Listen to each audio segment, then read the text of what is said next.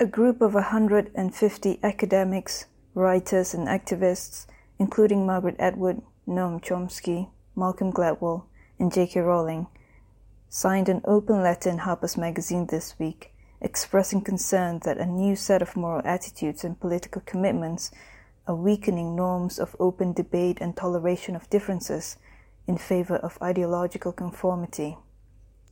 4 writers subsequently weighed in on The Guardian.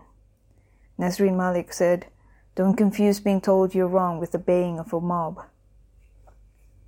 Jonathan Friedland said, "The reaction to the letter has shown the need for it."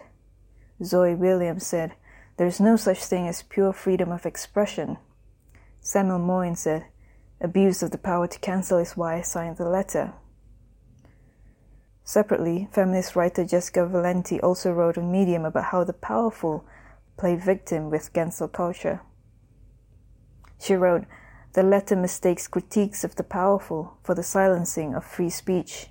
After all, an arrested journalist is never referred to as cancelled, nor is a woman who has been frozen out of an industry after complaining about sexual harassment. It's never about freedom of speech, is it?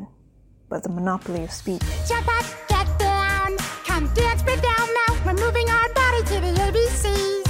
Dance nearby, wow. Dance far away, now clap your hands. To the letter of the day, clap, clap. What's the letter, clap, clap. What's the letter, clap, clap, clap, clap. What's the letter? What's the letter? What's the letter? What's the letter? What's the letter? The letter of the day is C. It's the letter of the day.